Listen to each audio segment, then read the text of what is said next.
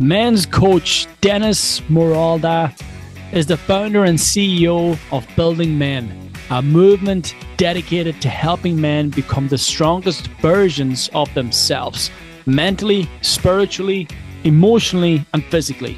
With this disgust in his eyes, he goes, they're right, you are a punk. And he walks out of my room, slams the door, and now I start to cry and my hands are shaking. Dennis is the host of the Building Men podcast, a motivational destination for real talk about purpose, mindset, relationships, connections, and the foundational building blocks to success. I'm in the middle of a divorce during COVID and schools shut down. And me working as a consultant and a coach, schools are not open. So my income dropped so significantly. There were several months, Gavin, where I was making zero money. Dennis used his background in adolescent development, sociology, and mental health to develop the framework for a social group to address what it meant to be a man in society. And my daughter's like, Daddy, the last couple months, I've just noticed that the sun is in your face. The sun is in your face more all the time. And to me, it was one of those profound things that you hear from a kid, and I'll never, ever forget. Before we begin today's episode, I would really appreciate a review on whatever podcast platform you are listening to this on. This helps to get the message out there to men and therefore encourage and inspire them to level up their life. So without further ado, this is the Modern Warrior Podcast. I am your host, Gavin Meenan. Thank you for tuning in.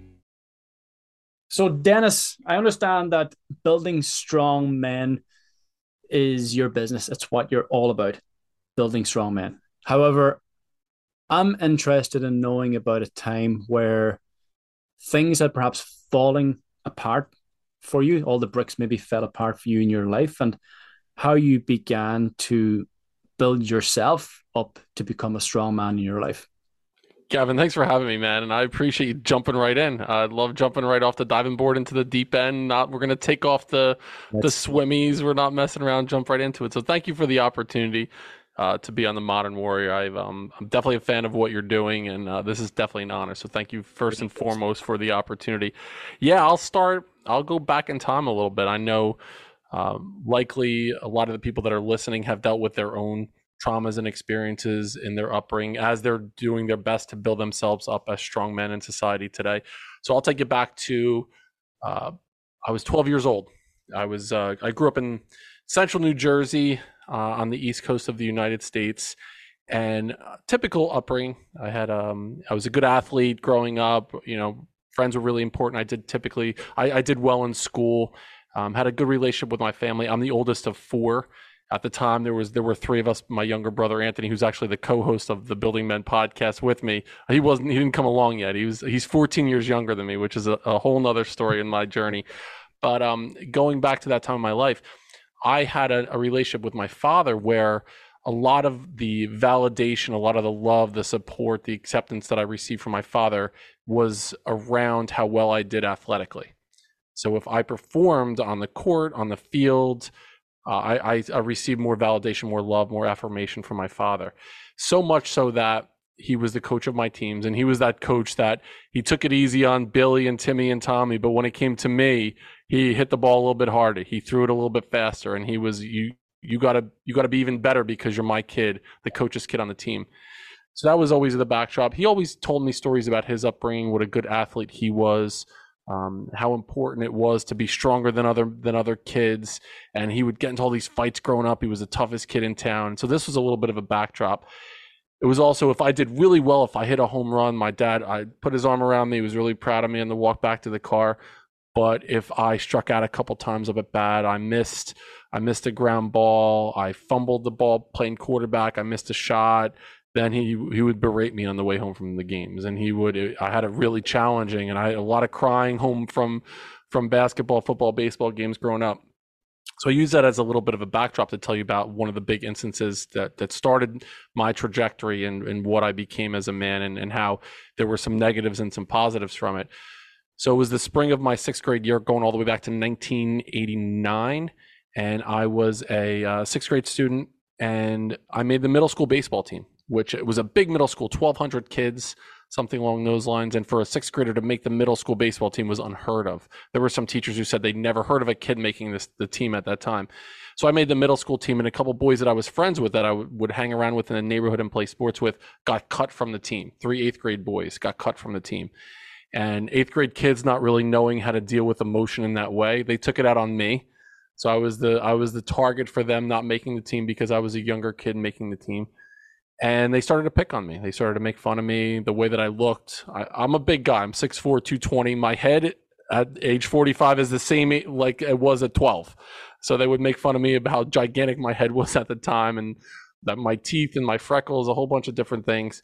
And then they started to really pick on me and shove me in the hallway and trip me and push me into lockers. And so I was really scared going to school at the end of my sixth grade year. And they would chase me home off the bus and beat me up. And I got jumped a couple times. And so I use that as a backdrop to tell you there was one day I was going to baseball practice with my father, and we're driving past these boys. And I can remember to this day, and Gavin, things that you go back to in your life that have some kind of emotional resonance, you can pick them up immediately and go back into that time like you're watching a TV show. So we're driving past, and these boys yelled out as loud as they could, "F you." I don't know if we could curse in the show, but you can curse. Out, "F you, fuck you," they yelled and threw up the middle finger. And my father looks over at me, he goes, "I thought you were friends with these boys. What's going on?" And I didn't say anything. I was scared to death here. So he drives home, puts the car in park, tells me to go wait inside, and he walks up to talk to him. 10 minutes later, he comes back, and it felt like an eternity. It felt like he was gone for 2 days. He comes back into my room, and he goes, "Let's go. I arranged for you to fight Frankie one-on-one." And I froze. I mean, I tell the story now, and the hair on the back of my neck stands up. I could still remember it.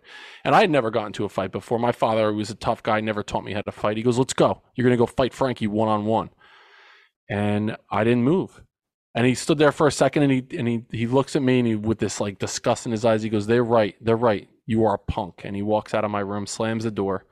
And now I start to cry, and my hands are shaking. I could still remember what it felt like rubbing my hands on the carpet, Gavin. And then my mom walks in, and I'm thinking, oh, thank God Mom is here to like put her arm around me and tell me it's okay. You're just a kid. These kids are older than you. They're 2 years older than you. It's okay to be scared. And she goes, "You just lost your best friend, your father." And she walks out of the room. So now in this short period of time, I've experienced bullying, verbal, physical bullying. And then my father walks out on me and basically tells me that I'm not worthy. And my mom tells me that I let her down and the family down. So this was like tragic in my life. And the reason I'd start with this story is it changed how I started to show up. And I started becoming this seeker of approval, people pleaser, that I didn't want to let people down. I felt like if I stood my ground in something, even though I was scared, I would be abandoned. And so this was a backdrop to a lot of what I did in my life. The story that I told myself was, this is the reason that I got into becoming an educator. And I was a middle school principal for many years. And that was the story that I told myself. But truly, I didn't want to be abandoned, and I didn't want to let people down. And I was really ashamed of myself for not standing up for myself in that situation. So that was one big moment in my life. Like when you said, where did it come from? That was one of the main stories, one of those core memories for me. How did that have a ripple effect on your life then? Well, I'll tell you, Gavin, it started with one, it had a positive ripple effect. And one reason I wanted to become a coach, a teacher, a mentor was to help young men, especially, avoid situations like that. What can I do to make sure that no other kids go through an experience like that? So I went into education. I became first a sixth grade teacher. I taught the same grade that I had that experience with. I coached varsity baseball. And then I went back to get my master's degree in sociology and administration, become a principal in middle school levels, because I really wanted to help kids avoid situations like that. So that's one reason, one way it impacted me as far as a ripple effect.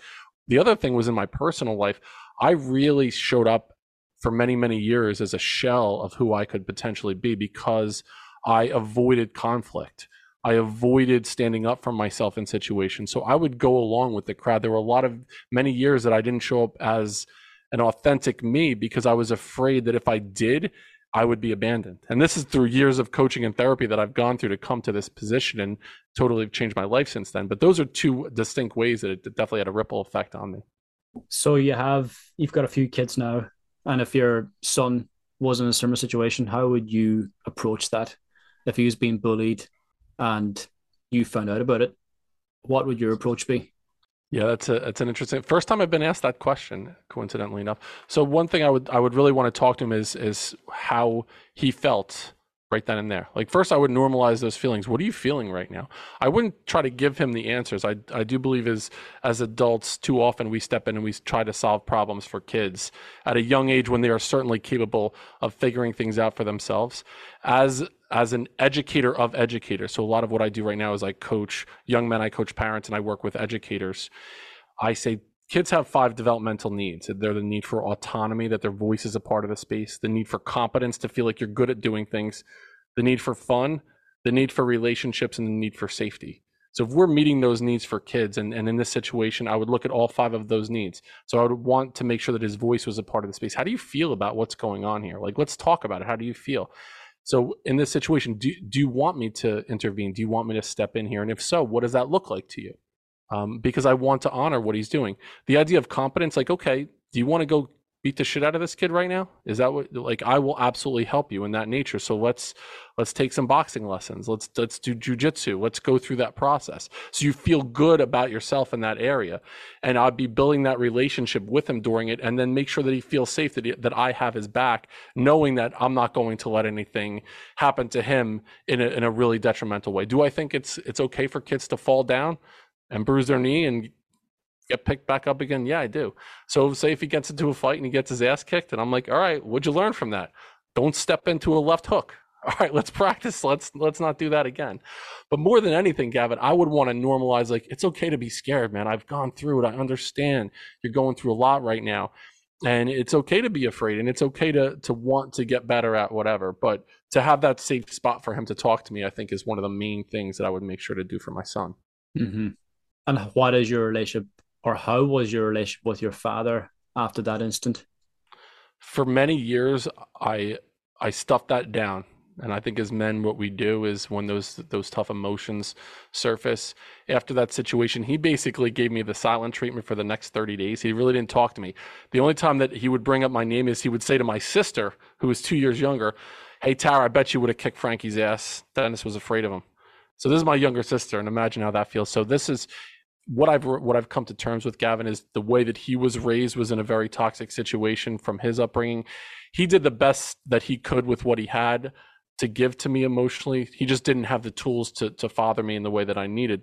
And what I did for a while was I stuffed it down, and it would simmer there. I didn't really do anything with it until it boiled over.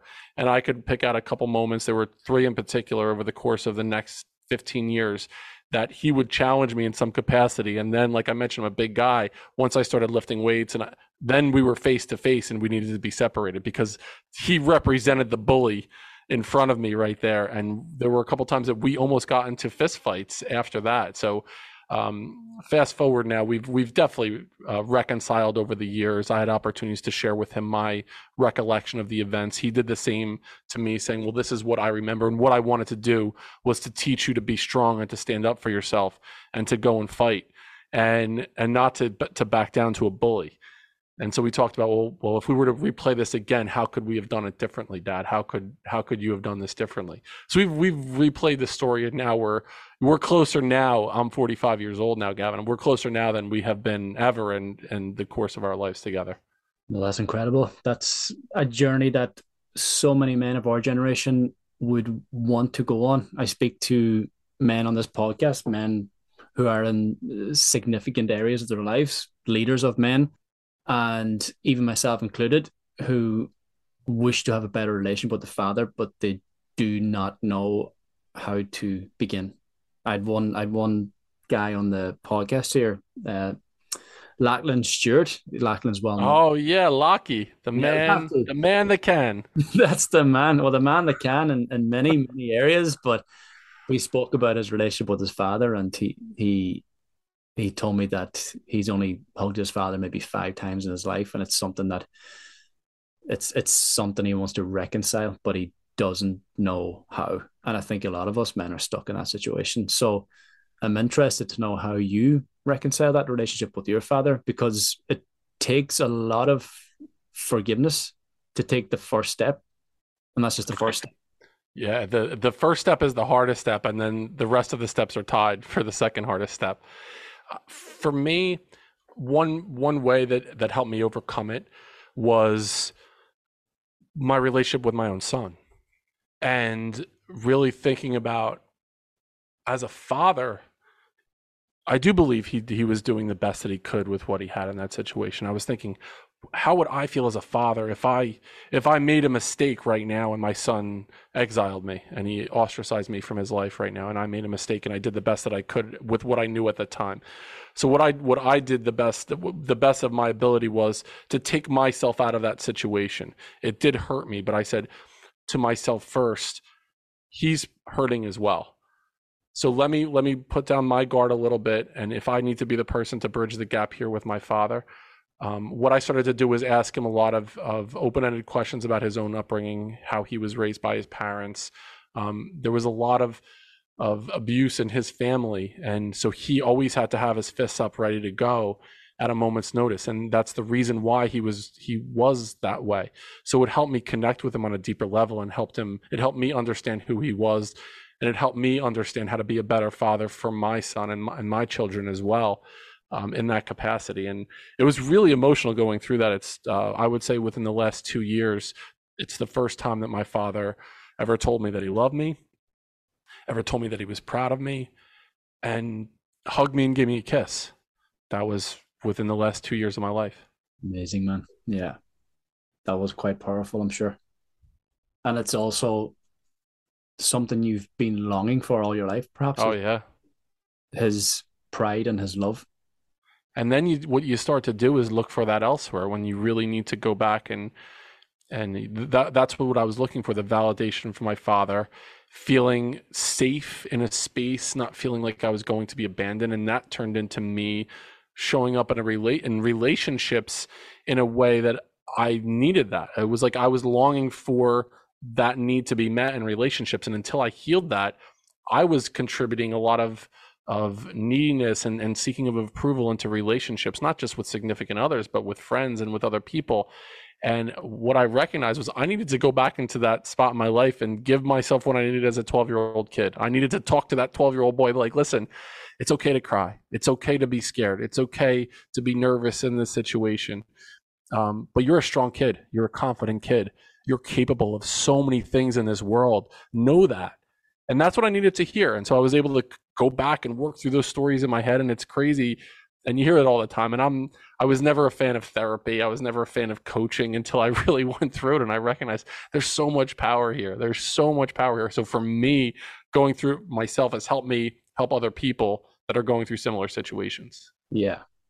Well, in that journey, and I can relate to it as well, you're having to compromise and suppress your own needs and wants and happiness in order to seek this validation or acceptance or love from others. Right. And all the while you're just losing yourself throughout the process. And yep. It's a very isolated, lonely place to be. And we're speaking to a lot of men who are in that situation right now. And they're seeking this validation and love in other external sources, porn, affairs, relationships, drink, gambling, all these things. But understanding that, what you're really looking for here is the acceptance or love from your father or from your mother, or even coming to peace with the resentment or anger that you have towards them and beginning to see them as flawed, traumatized, pained individuals who were doing the best they could for you. And then you can sort of change your perspective from anger to empathy. Yep. Absolutely. Yeah, I call it like buffering. It's like you're using those things to buffer the feelings that you're unable to truly get in touch with. So you mentioned pornography, which is something that I absolutely, like, that was something that I struggled with, pornography.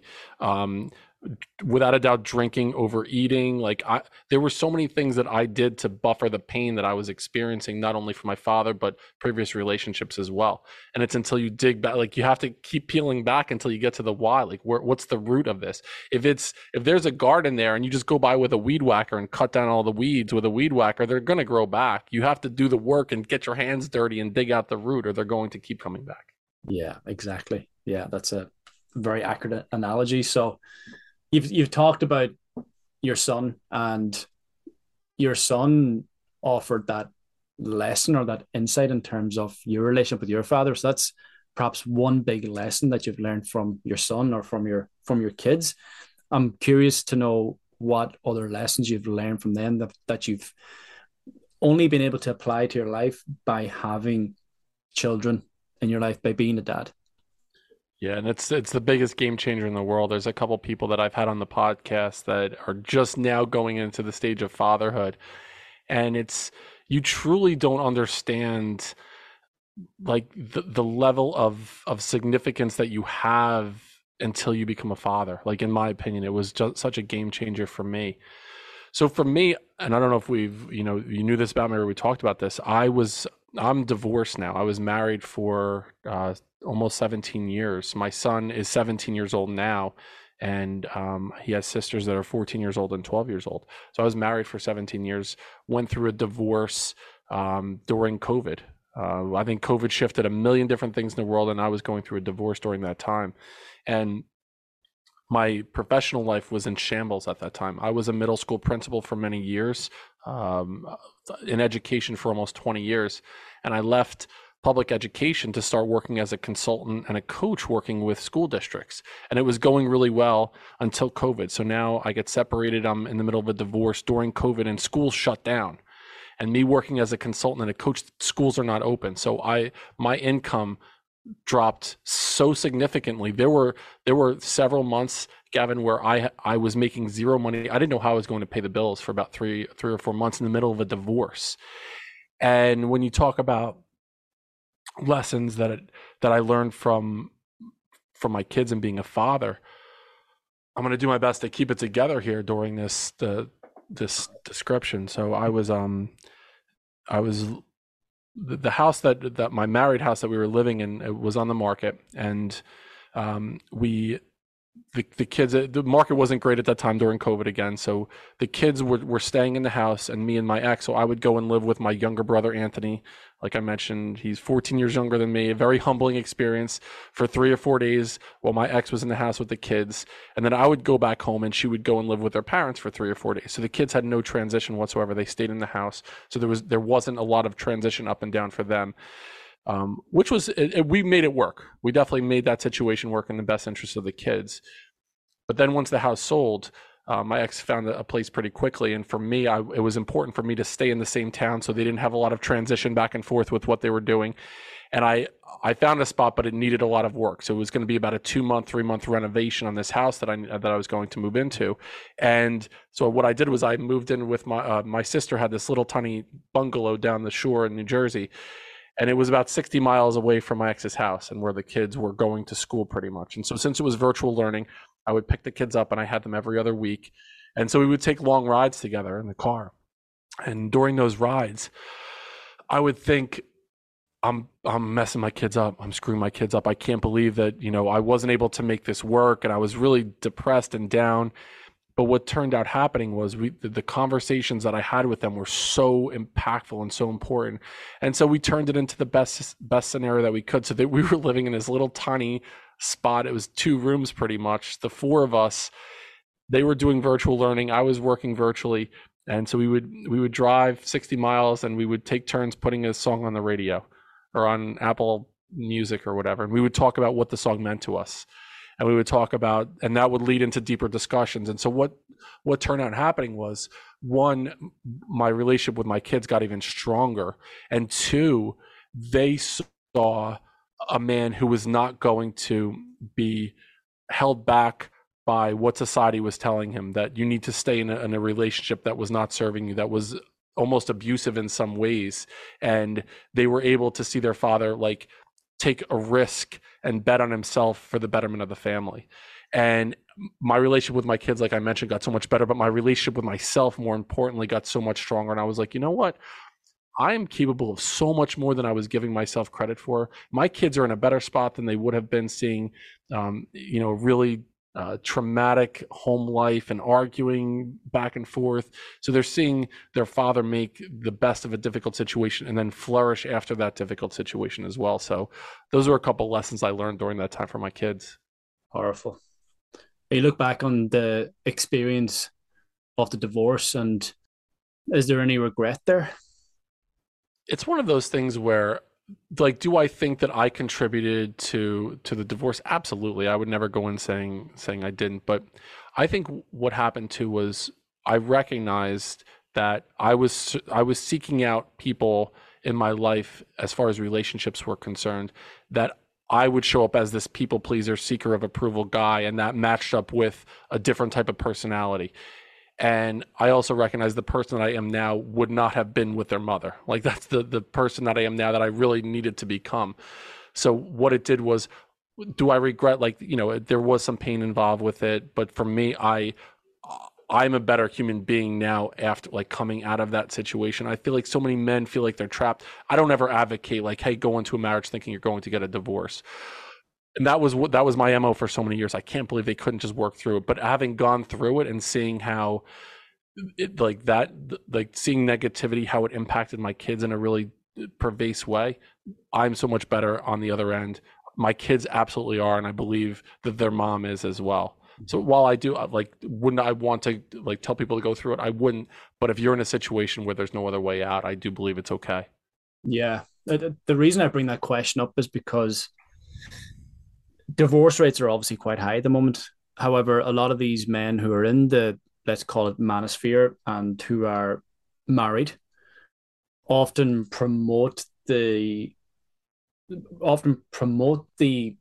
effort that marriage requires in order to keep it alive and to stay together. And many of these people have been on my podcast, and we'll speak about, you've got to show up, and you've got to try every single fucking thing you can before you make a decision to walk out the door.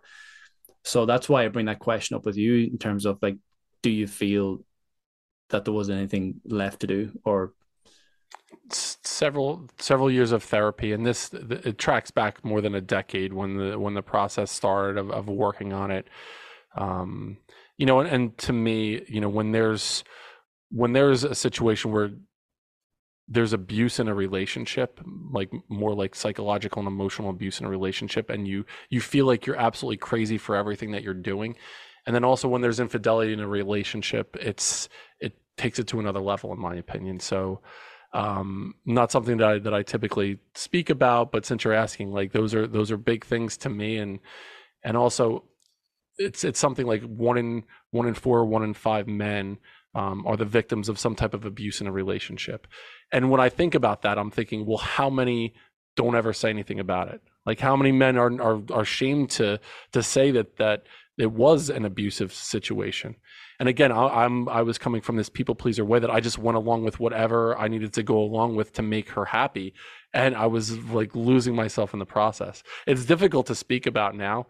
And I would never get involved in another relationship anything that was similar to that in any capacity. So I understand. I mean, a lot of the podcasts I go on, everyone says it's the guy's fault if it doesn't work out, and you do everything you possibly can to make it work. And I think that works, 90% of the time, but I do feel like there are outliers to that. It's not a blanket statement. And I do believe I was in a situation that was an outlier to those rules. Mm-hmm. Yeah, we often talk about having to leave things and people behind in order to reach the next level in our lives. And I get this belief anyway that you would not be where you are today if you didn't let go of that marriage, if you didn't let go of her. 100% agree with that. Yes. So it's an absolute necessity. And it's a brave move as well, because so many men just succumb to the difficulties of marriage and stay in there for all the wrong reasons. For the children, you've got 3 kids. I'm sure that was something that kept you in there for perhaps longer than was needed. Many, many years. Yep, absolutely. And it's interesting too. I on my son's 17th birthday, I interviewed him on the podcast. It was like March 30th or something like that, episode 129, 130, something along those lines. And I'm so real on the podcast, like, I throw it all out there. I'm not sugarcoating anything. It's an open book. And we talk. It was cool interviewing him. He was born the year that I started the Building Men program when I was a principal, and I could talk about the origin of that program. So going back to its origins, having him as a guest on the podcast, and then he was a co-host for a couple of the episodes as well. I basically asked him about the experience going through a divorce as a kid. And he's very open and honest about what he went through and how how it manifested in his own life. But then he was like, you know what? I've come out the other side, and you hear all these stats about kids. He said, I think what happens is one of the parents goes away. He said, you have been such a force in my life during the last 2 years, especially. Like, we're closer now than we've ever been. And I asked him, I said, is there anything that I could have done differently that would have made it easier for you? And he said, you've been perfect. You've been great for me as a father. So that was the evidence for me that, and I told him, I said, you could rip me up right now. I said, feel free, you're not in trouble or whatever.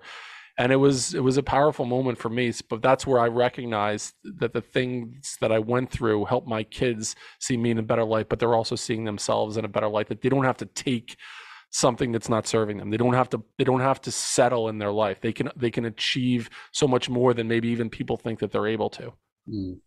Did you feel like you were letting your kids down in that situation? Because as you've identified, it's been a continual pattern in your life to make sure other people were happy and make sure that you were showing up for others and making sure they were okay. So did you need that reassurance from your son to validate that within yourself, that you made the right decision and that they're okay? When the moment happened, when we told the kids about the divorce, it was so challenging for me. I mean, I had so many sleepless nights, so many tears being shed during that time. And I mentioned the rides with my kids. One thing my youngest said to me, she was probably 10 at the time. So she's 12 years old now. She's going into 7th grade. What she said to me at the time is, I remember we're driving, the sun is in our faces. We're driving down to the beach. And I remember going to pull down the visor, and we were talking about the sun in our faces. And I said, the sun in your face is one of those things where sometimes the sun's in your face and you squint and it's bothering you and you want to put on a hat or sunglasses or put down the visors. And there's other times that the sun is in your face and you want to just bask in it. You want to say, wow, I love this feeling of warmth, and I'm here to breathe the air to see another day. And my daughter's like, Daddy, the last couple months, I've just noticed that the sun is in your face. The sun is in your face more all the time. And to me, it was one of those profound things that you hear from a kid, and I'll never, ever forget how I felt in that moment. And that, to me, was the first moment where I was like, you know what? It's going to be okay. It's going to be okay. I could tell that the way, the changes that I made and how I'm living my life now, my kids are picking up on how I'm leading them, and it's going to be okay. Yeah. Well, as you said, it's allowed you to become a better man, which means you become a better dad for them, which means they become children and better adults in their life too. So, yeah, well done, man. I know that's quite moving for you. Yeah, thank you. Appreciate that. Yes, and just on that topic as well, I've seen a very interesting post you had up there on your Instagram recently about being a lighthouse for your kids. Could you tell us about that? Yeah. So we were down on vacation in the Outer Banks in North Carolina, and we passed, it's the tallest lighthouse in the United States, I believe. And the lighthouse was moved from its initial location to where it is right now. It was moved, I think, 500 or 600 yards. And so I'm standing in amazement of this lighthouse, and I started to think about our role as parents. And a lot of the work that I do right now is with parents of especially teenage kids. That's my experience in education. And I started to analogize our role. If our kids are going through something challenging, it's not our job to take over. Like, say they're steering a ship in the water, and it could be treacherous. It's not our job as parents, and it's quite opposite. It's a detriment if we do one of two things. We let them do it all by themselves, like, go ahead, good luck, kid. Or we get in the boat and we say, sit down, I'm going to steer for you right now. I'm going to navigate through these difficult waters and not give you the opportunity. Instead, what we need to do is stand near them, be a lighthouse for them. So show them the path, shine the light on what's challenging, shine the light on a path that they can go to find that, but let them steer the ship. Let them be the ones to steer the ship. Because if we don't, one of two things happen. If we don't let them do things for themselves, if we don't let them struggle, if we don't let them fall down, fail, and then persevere, they have no idea what they're possibly capable of. They're going through this, their life in a very coddled way, or they're going to push back against us if we're not there at all to to steer the show, or to show the light of what they're going to do. So you weren't there for me, you didn't help me out through things, or you smothered me and you were so on top of me in situations like this. When I was a middle school principal, Gavin, I would talk to parents and I would beg them, listen, let your kid fail, let them get a bad grade, they didn't do the work, let them get the F on the assignment. Don't come in and argue that the teacher didn't give him enough time. Say, you know what, Billy didn't do the work, Billy gets the failing grade here. Billy will learn. I'm either going to pick myself up and get better at it, or I'm going to suffer the consequences of whatever the grade was, or a social situation with a peer or with a teacher. Let them fail. Be there to support them. Show them the way. Give them some advice. Let them ask you questions. Ask them questions about the process, but don't solve their problems for them. You're doing such a disservice for your kids. So that's where that lighthouse post came from. Yeah. I think a lot of parents lead by fear, don't they? Not love. Absolutely. They're afraid of like, what, oh, I'm going to raise a kid who can't do this, or it might embarrass me in some way, or, you know, they're so worried about their kid falling down and getting hurt. Jordan Peterson says it this way. He goes, it's so important for us. We need to let kids do dangerous things carefully. Let them climb on the jungle gym. Let them stand on the swing set. And if they fall down, they're going to be like, you know what, maybe I shouldn't do that anymore. But if they don't, then they're like, okay, I believe in myself a little bit more. I'm capable of maybe something that I didn't know that I could possibly do before. Mm-hmm. Yeah, for sure. Jordan's the man.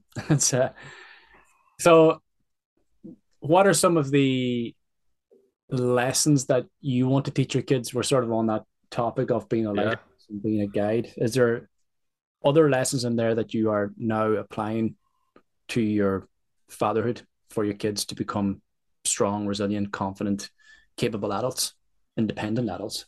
Absolutely. And I'll take this back to lessons that I would work with kids in the Building Men program. So Building Men started all the way back in 2005. It was my first year as a middle school administrator. I was an assistant principal. My background was in sociology and education. And when I was studying sociology, I needed to do an internship at a place. It was almost a halfway home for at-risk kids. Most of them were young men. So I got some experience working as a group and individual counselor with kids that were there because of the court system or because they were abused. So I really started to understand, how do you work with kids in that capacity?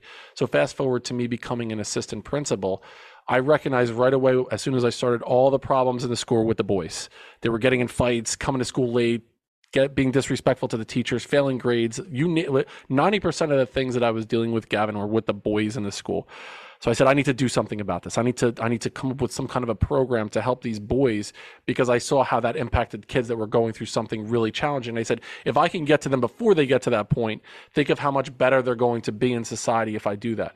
So I started a group called Building Men, and it was a boys social group, and I met with, it was pretty much all the boys in the school, but in groups of 20 or 25. And we would sit in a circle and we would look each other in the eye. We would shake hands like we're meeting our boss or our girlfriend's parents, and we would talk about real stuff. And Gavin, the first thing I asked him is, what do you think a man is? Tell us about, what does it mean to be a man in your eyes? And the way that I was raised growing up, I mentioned my relationship with my father. This is probably a lot of guys at our age were things that we valued.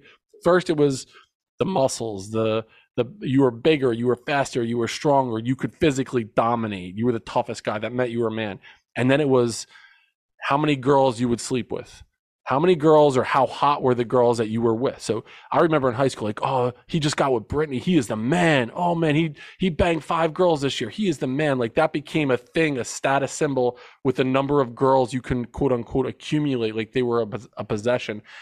And then finally, it was about how much money you had and how many things you had, the sneakers, the car, the house. And so I grew up, those things were important to me based on my, like, this is things that my father was telling me when I was growing up. And this is what these boys thought. So I said, I need to help them understand. And this is, I'll turn it back to the question. What are some lessons that my kids needed to learn that I was hopefully teaching them through my experience? Was, listen, don't base, for the boys, your masculinity on things that can potentially be taken away that are superficial in nature. What we need to do is peel back the layers and say, let's base our masculinity on things that are intrinsic, that are internal, that no one could ever take away. So let's base it on our relationship with other people. Let's base it on our integrity. Let's base it on self-discipline. Let's base it on being accountable for actions. And finally, like, let's base our masculinity on doing something in service of another human being, so perhaps someone could breathe easier because you existed on this planet. Those things can never be taken away from you. You can't break your leg and like, if I all of a sudden, if my dick doesn't work tomorrow, guess what? I can still be a man in service of other people. I can still be a man of character. I could still be self-disciplined. Those are things that can never be taken away. So those were lessons that I taught those boys in Building Men 17 years ago now, and those are lessons that I still hold so true that I'm teaching to my kids now. Mm-hmm. And what's your opinion on toxic masculinity? Is that even a thing? Yeah, I mean, here's the thing. I mean, I just think there's masculine men that are toxic. I just feel like there are toxic people all over the world.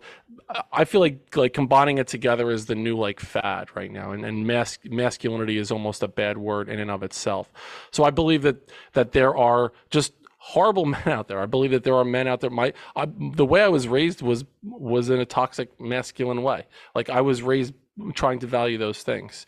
So I do believe that there are total assholes out there that are having some influence by saying, you know, treat girls disrespectffully, and there are men out there that are saying like, take whatever you want, and I think that there's two ends of the spectrum right now, Gavin, and I see there's this one end of the spectrum that there's this ultra red pill kind of thing, like you walk in, you know, with, you know, the axe over your shoulder, you just killed the wild boar, and you walk in and you say, where's my beer, bitch? Sit down, shut up, and spread your legs. Like, there's that guy. And there's all on the other end of the spectrum, there's the guy that's like walking behind his wife and he's like, honey, what do you want to do tonight? I'll do whatever you want to do. Let me hold your purse with a dog in it, and I'll brush your hair, and I'll tell you how. They're both disgusting to me on either ends. Like, so to me, it's important to stay in the middle. Like, okay, I want to be strong. I'm going to take care of myself. I'm going to command respect because of the person I am, not just because I have a penis. Like, I'm going to come and be, but that is who I am as a human being. So I want to be steadfast. I want to be strong. I want to be a leader.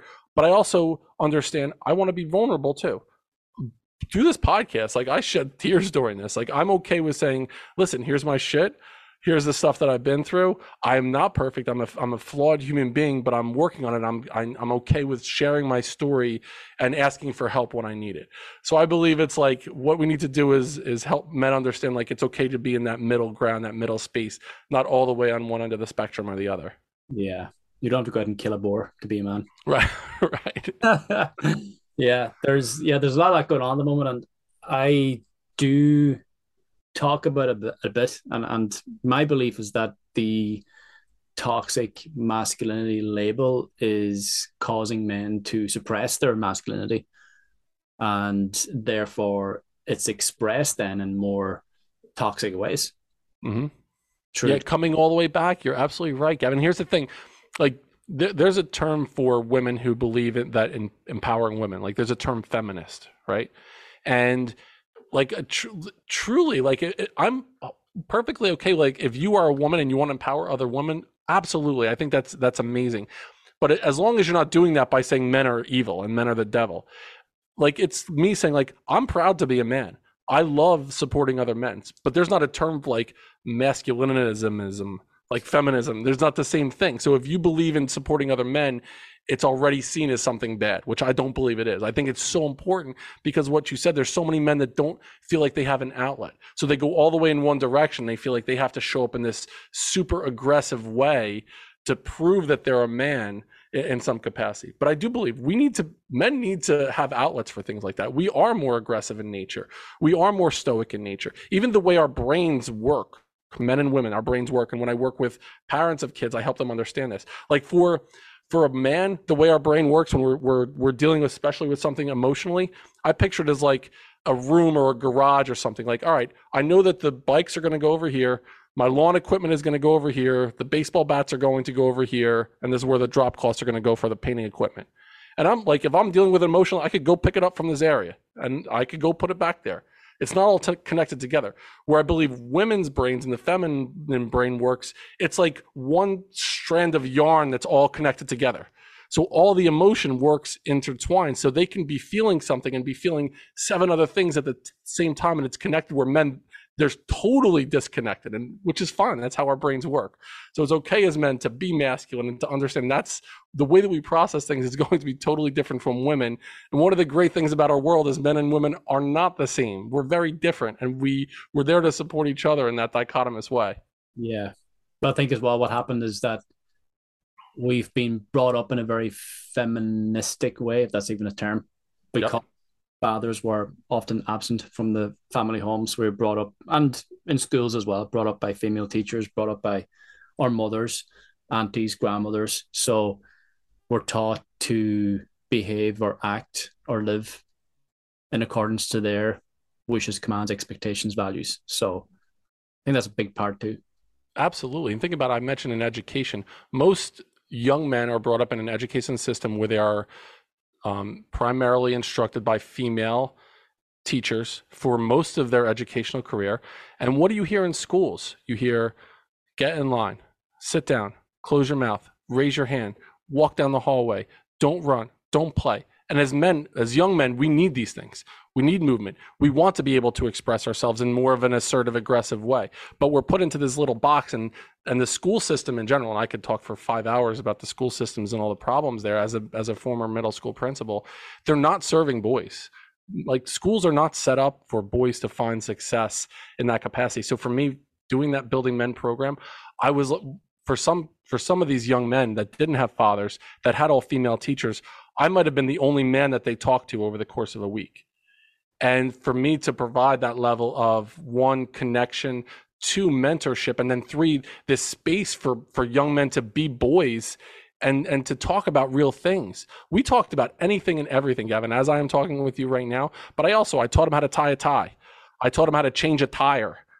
I taught him how to jump a car, using jumper cables to jump a car. There's no way I should have been doing these things as a principal. I mean, definitely would have gotten fired if people found out about that.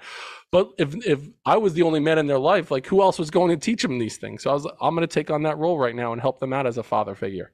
Yeah, that's brilliant. Yeah. Sort of brings me back to my school days where a lot of my teachers were females, but we had this one English teacher, and we would have a 2-hour lecture or class, and for the majority of that class we spoke about football. That was it. And then we all did our one of our final exams, and we all failed. So then he's like, oh shit, I better start teaching these kids.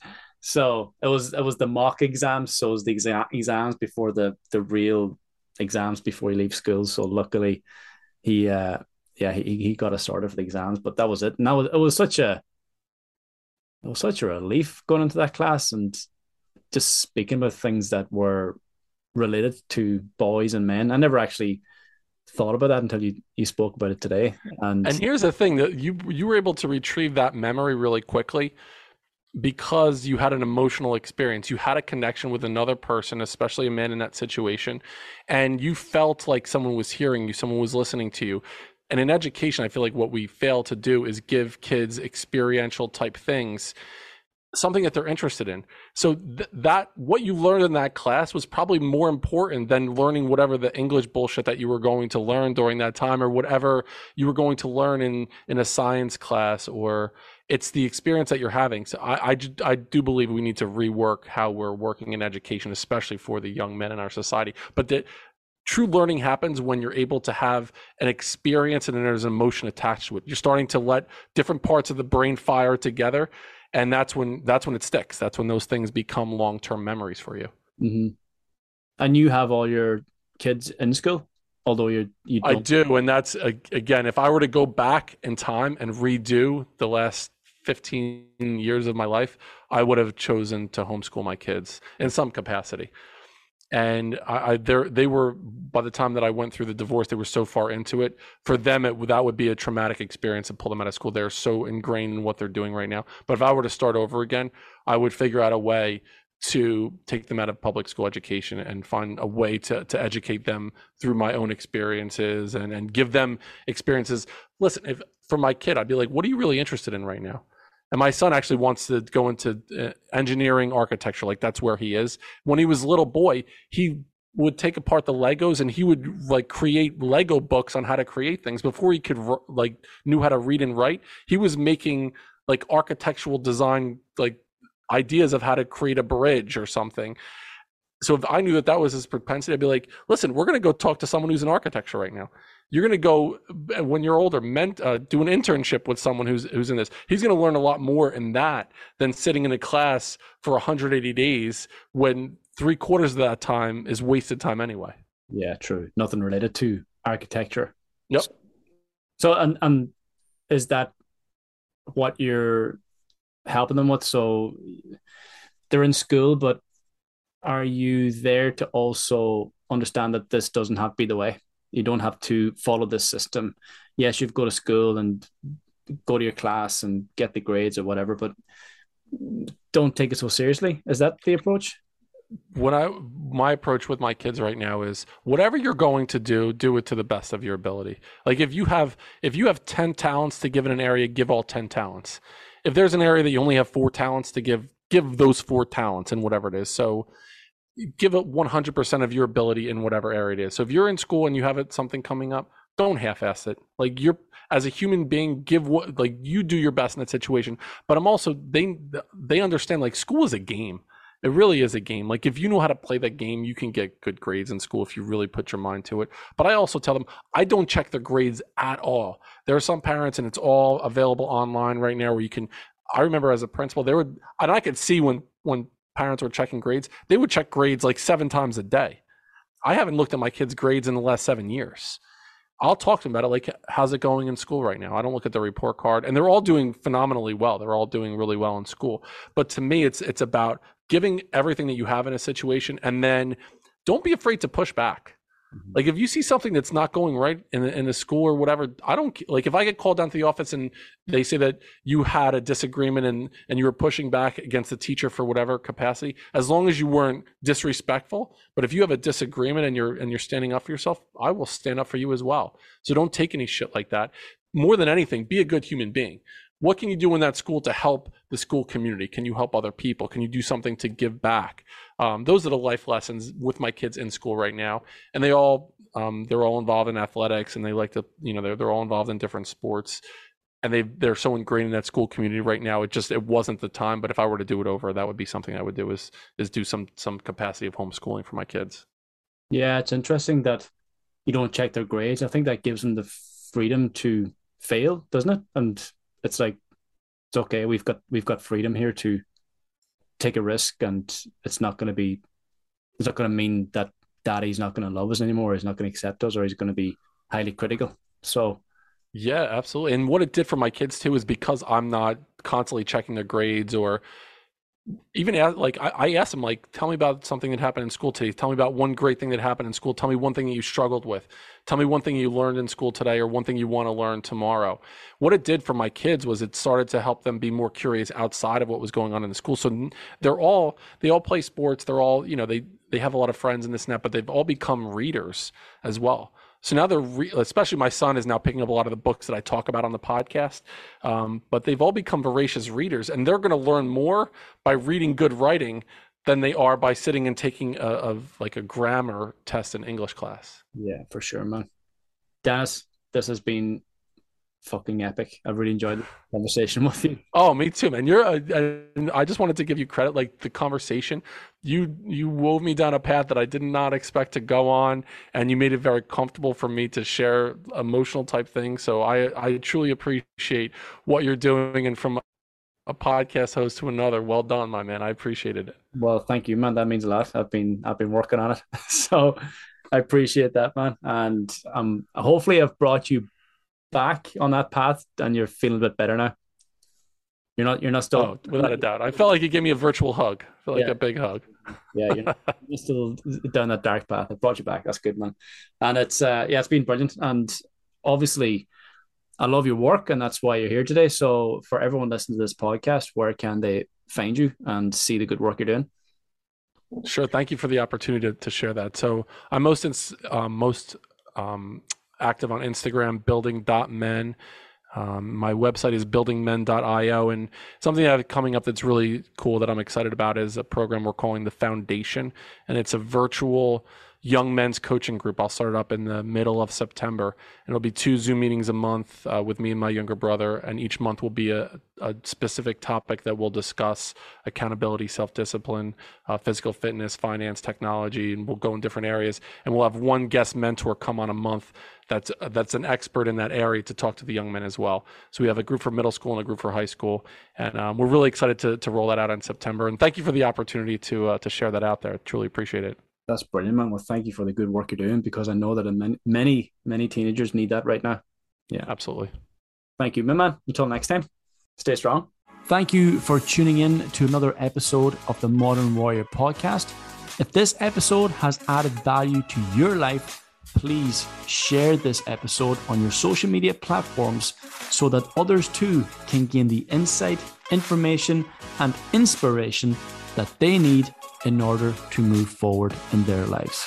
For the time being, stay strong and keep fighting the good fight.